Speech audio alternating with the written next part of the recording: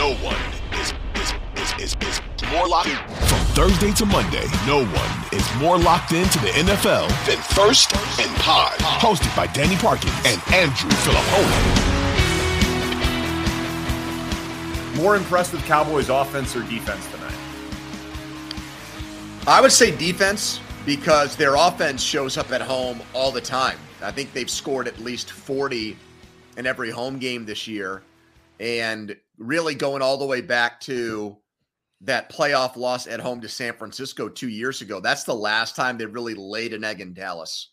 Their stats are so good at home.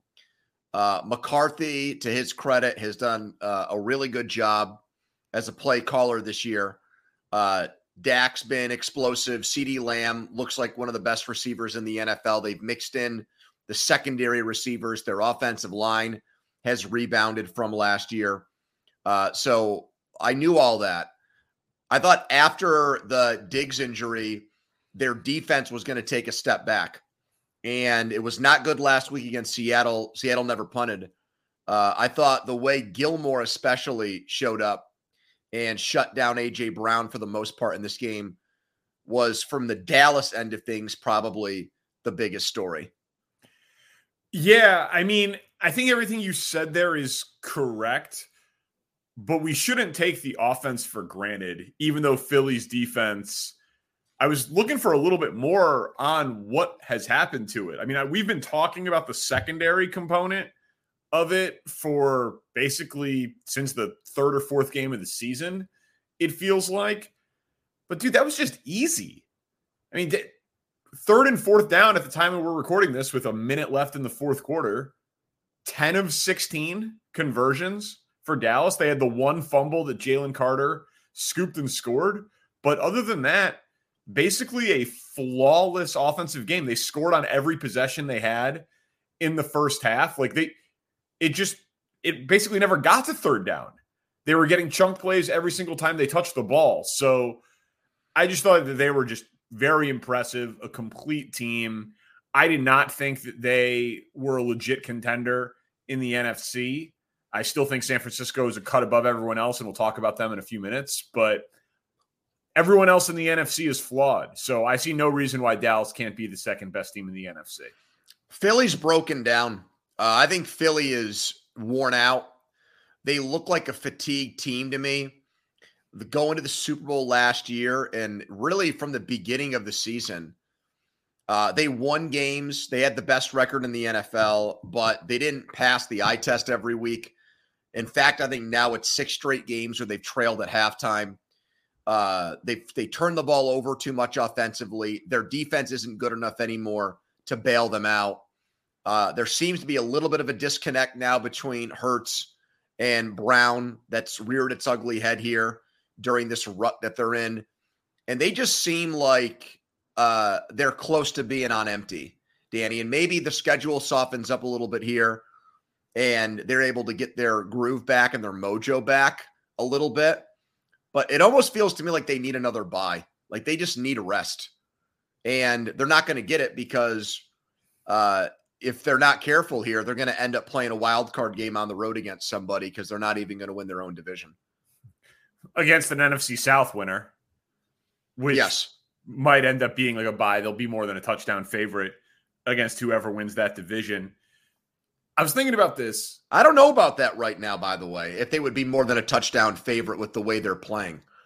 It would be close to a touchdown, but I think it'd be about 7. Yeah. Right? Maybe. 6.5, 7. Do you think Dak or Purdy's the MVP when people are listening to this in the bulk Monday? I think Dak. You agree? Did it in front of a wider audience. Purdy he got a signature win now. He got a big win. Purdy had the better stats. I'm interested to see how much Lamar jumps up. Yeah. We'll talk about that. I mean, he was spectacular. Like, I guess my overall point of asking the question is, we thought that there could be a clear front runner after this slate of games. I don't think there will be. I think Hurts is going to drop, obviously. And I think it's a virtually impossible path for Mahomes now. But I think Dak, Purdy, Lamar, and maybe Hurts can all still win the MVP, which is pretty remarkable with 4 games left in the season. All right, let's get to the Chiefs and Bills game, because story of the day, man. The story of this game now is the offside penalty. And you said at the start here that there was something controversial. There was a controversial day. I hope you weren't talking about this offside call, because there was nothing controversial about it. It was extremely black and white. It was a penalty, and it should be called 100 times out of 100, in my opinion. Okay. He was clearly offsides, and they should call it. I agree. There's a ton of players in media, not Chiefs sympathizers, who say that you don't make that call in that spot on the offense. Who's the most prominent one? Is there somebody here who's... I saw Robert Griffin III is the last one that I saw. I saw Dan Orlovsky say it. I've seen high profile, relatively objective, no ties to the Chiefs NFL analysts say that should not happen. And he's clearly offsides. You and I have never played receiver. You and I have never played quarterback. We all knew what was happening, though, to look with me and take it. What struck me about... He didn't do that. I know that. What struck me about this was the reaction of Mahomes and Reed. I thought embarrassing. I've never seen either of them do it. I thought it was so out of line to me. You've won 2 Super Bowls. I understand your team has struggled offensively. You've gotten the whistle in so many games over the last year and a half. I thought Mahomes is, I think, as far as great players go, almost universally beloved. I mean, there are very few people, I think, that have made it either in the media or fans that have made it their business to go after the guy. This was unlikable. 100%. Yeah, I agree.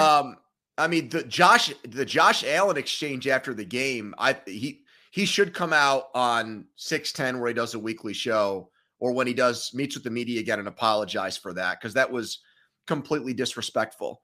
You got a borderline call to win a Super Bowl. You got a play against the Jets to win a game this year. You had a guy take off his helmet in a game, Snead, and the referee said politely, "Please put that back on," and did not give them a 15-yard penalty. I don't get it. Well, so here's the thing. I think what he said post-game, he's like, listen, I didn't say hardly anything about the call, the pass interference in the Green Bay game at the end of the game. He's like, I believe in letting the guys settle it on the field. What I tweeted, that was way more egregious, by the way. No, I know. What I tweeted was, I felt robbed, because that was a all-time play. Mahomes said after the game, he's like, we were robbed of a Hall of Fame player making a Hall of Fame play. Like, fans had something taken away from them. A Hall of Fame career had something taken away from it. Like, they were going to show that highlight when Kelsey goes into Canton. And he's right. But when I tweeted we were robbed of it, I meant by Kadarius Toney. Of course. You know what I mean? Not by I do feel cheated. I hate talking about refs after games, and the Chiefs made plenty of mistakes earlier in the game. It should have never come down to it. But dude, let's live in a world, and you can't even say that it had no impact on the play, because Toney's the guy that catches the ball from Kelsey. It probably didn't matter. We're talking about a matter of inches, but it's not like he was an insignificant piece of the play. He caught the pass. But I do wish we lived in a world where that play happened and we get to see if Josh Allen can drive back down the field at Arrowhead. I do feel cheated as a football fan, but by Kadarius Toney, not by the refs. Yeah, where's the personal accountability? I mean, I did not see every quote that came out of their locker room or from Andy Reid, but did anybody want to put it back on the player? Because I did not get that impression in the stuff that I saw going around social media. No, I saw Jerick McKinnon be like, the refs had it in for us today. Yeah, so. F off. I mean, get out of here with this. Tony's kind of a clown, and for them to not look, you don't want to air the guy out, but maybe he stands at his locker and says, I should have just lined up properly, which is something that as a professional football player, I should do 100 times out of 100. They seem a little unhinged to me. Well, I think that it's frustration boiling over, man. Of course, that's what I'm saying. But I don't know that that's unhinged. I think it's like understandable, palpable frustration. Tony now, you can say, has lost them 2 games. Lost them the Lions game to open the season. He lost them this one. MVS dropping the ball on the deep ball against I'm mixing up my games, not the Packers. Where the outstretched arms. The Eagles game. Eagles game. Thank you. Yeah. Sky Moore, the one against the Broncos. Pass interference against the Packers. I mean, they're losing these games by the skin of their teeth. They just don't sound like a team to me that's been there, done that right now. Like if I think they're frustrated. But I also think it's getting to them. I mean, you saw Chris Jones on the sideline too. I mean, he's an emotional guy. Okay, I'm just saying it's not the first time. It's not the first time I've seen Chris Jones yell on the sideline. I've never seen Andy Reid or Pat Mahomes do what they did today. Well, that's I'm putting it all in the same pot right now. Like they don't have the look. It's not just their performance that doesn't look championship caliber. It's their reaction to it. It's both that would concern me as a Chiefs fan. They're not just shrugging their shoulders and like, we'll get it. We'll be fine. They're not doing that. They could. Dude, this likely cost them the AFC Championship game at Arrowhead. It was a massive game. Well, they won't get the 1 seed, but obviously the 1 seed could lose, sure. And they could end up being the 2, of course. But as of now, they are not hosting the Arrowhead Invitational. I mean, it's a massive, massive loss. And it honestly maybe was more surprising what Andy Reid did after the game. Like Mahomes is a competitor. He's out there. He's the coach. He's got to be like, we had ample opportunities to win the game and we didn't. That should have been his. I'm just not ever sure I've answer. heard him say anything like it. Like it was just like the NFL should be embarrassed. I don't think I've ever. He's going to get fined hundreds of thousands. Maybe not hundreds of thousands. But I don't know. Get fined a lot. Well, he's in bed with Mahomes, and I would be too. I mean, that's the guy's meal ticket. That's the player that's going to get him to Canton. He's in a bunch of commercials with the guy too, so he's making side money. I'm serious. He's making. I don't think he's concerned about it. I think that they genuinely feel like, but I thought NBC, as always, did an incredible job at halftime. They had the ref on for Terry McCauley or whoever that one is, and he's like, it has been a point of emphasis off because Mahomes said he's never seen offensive offsides called in 7 years in the NFL. 11 times this year. Yeah, it's been called. So it's not as uncommon as they were making it out. But the last thing I'm going to say about Andy Reid is if Mahomes had we'll get him next time answer, he would not have said that about the league. My opinion is because Mahomes had such a meltdown, he backed his player. If Mahomes handles it better, I don't think he takes that tact after the game. He wants to come off as supportive towards his star. Probably. I mean, coach normally speaks before quarterback, but I hear you. I mean, he knew how pissed Mahomes was because of the blow up on the sideline. There's no question.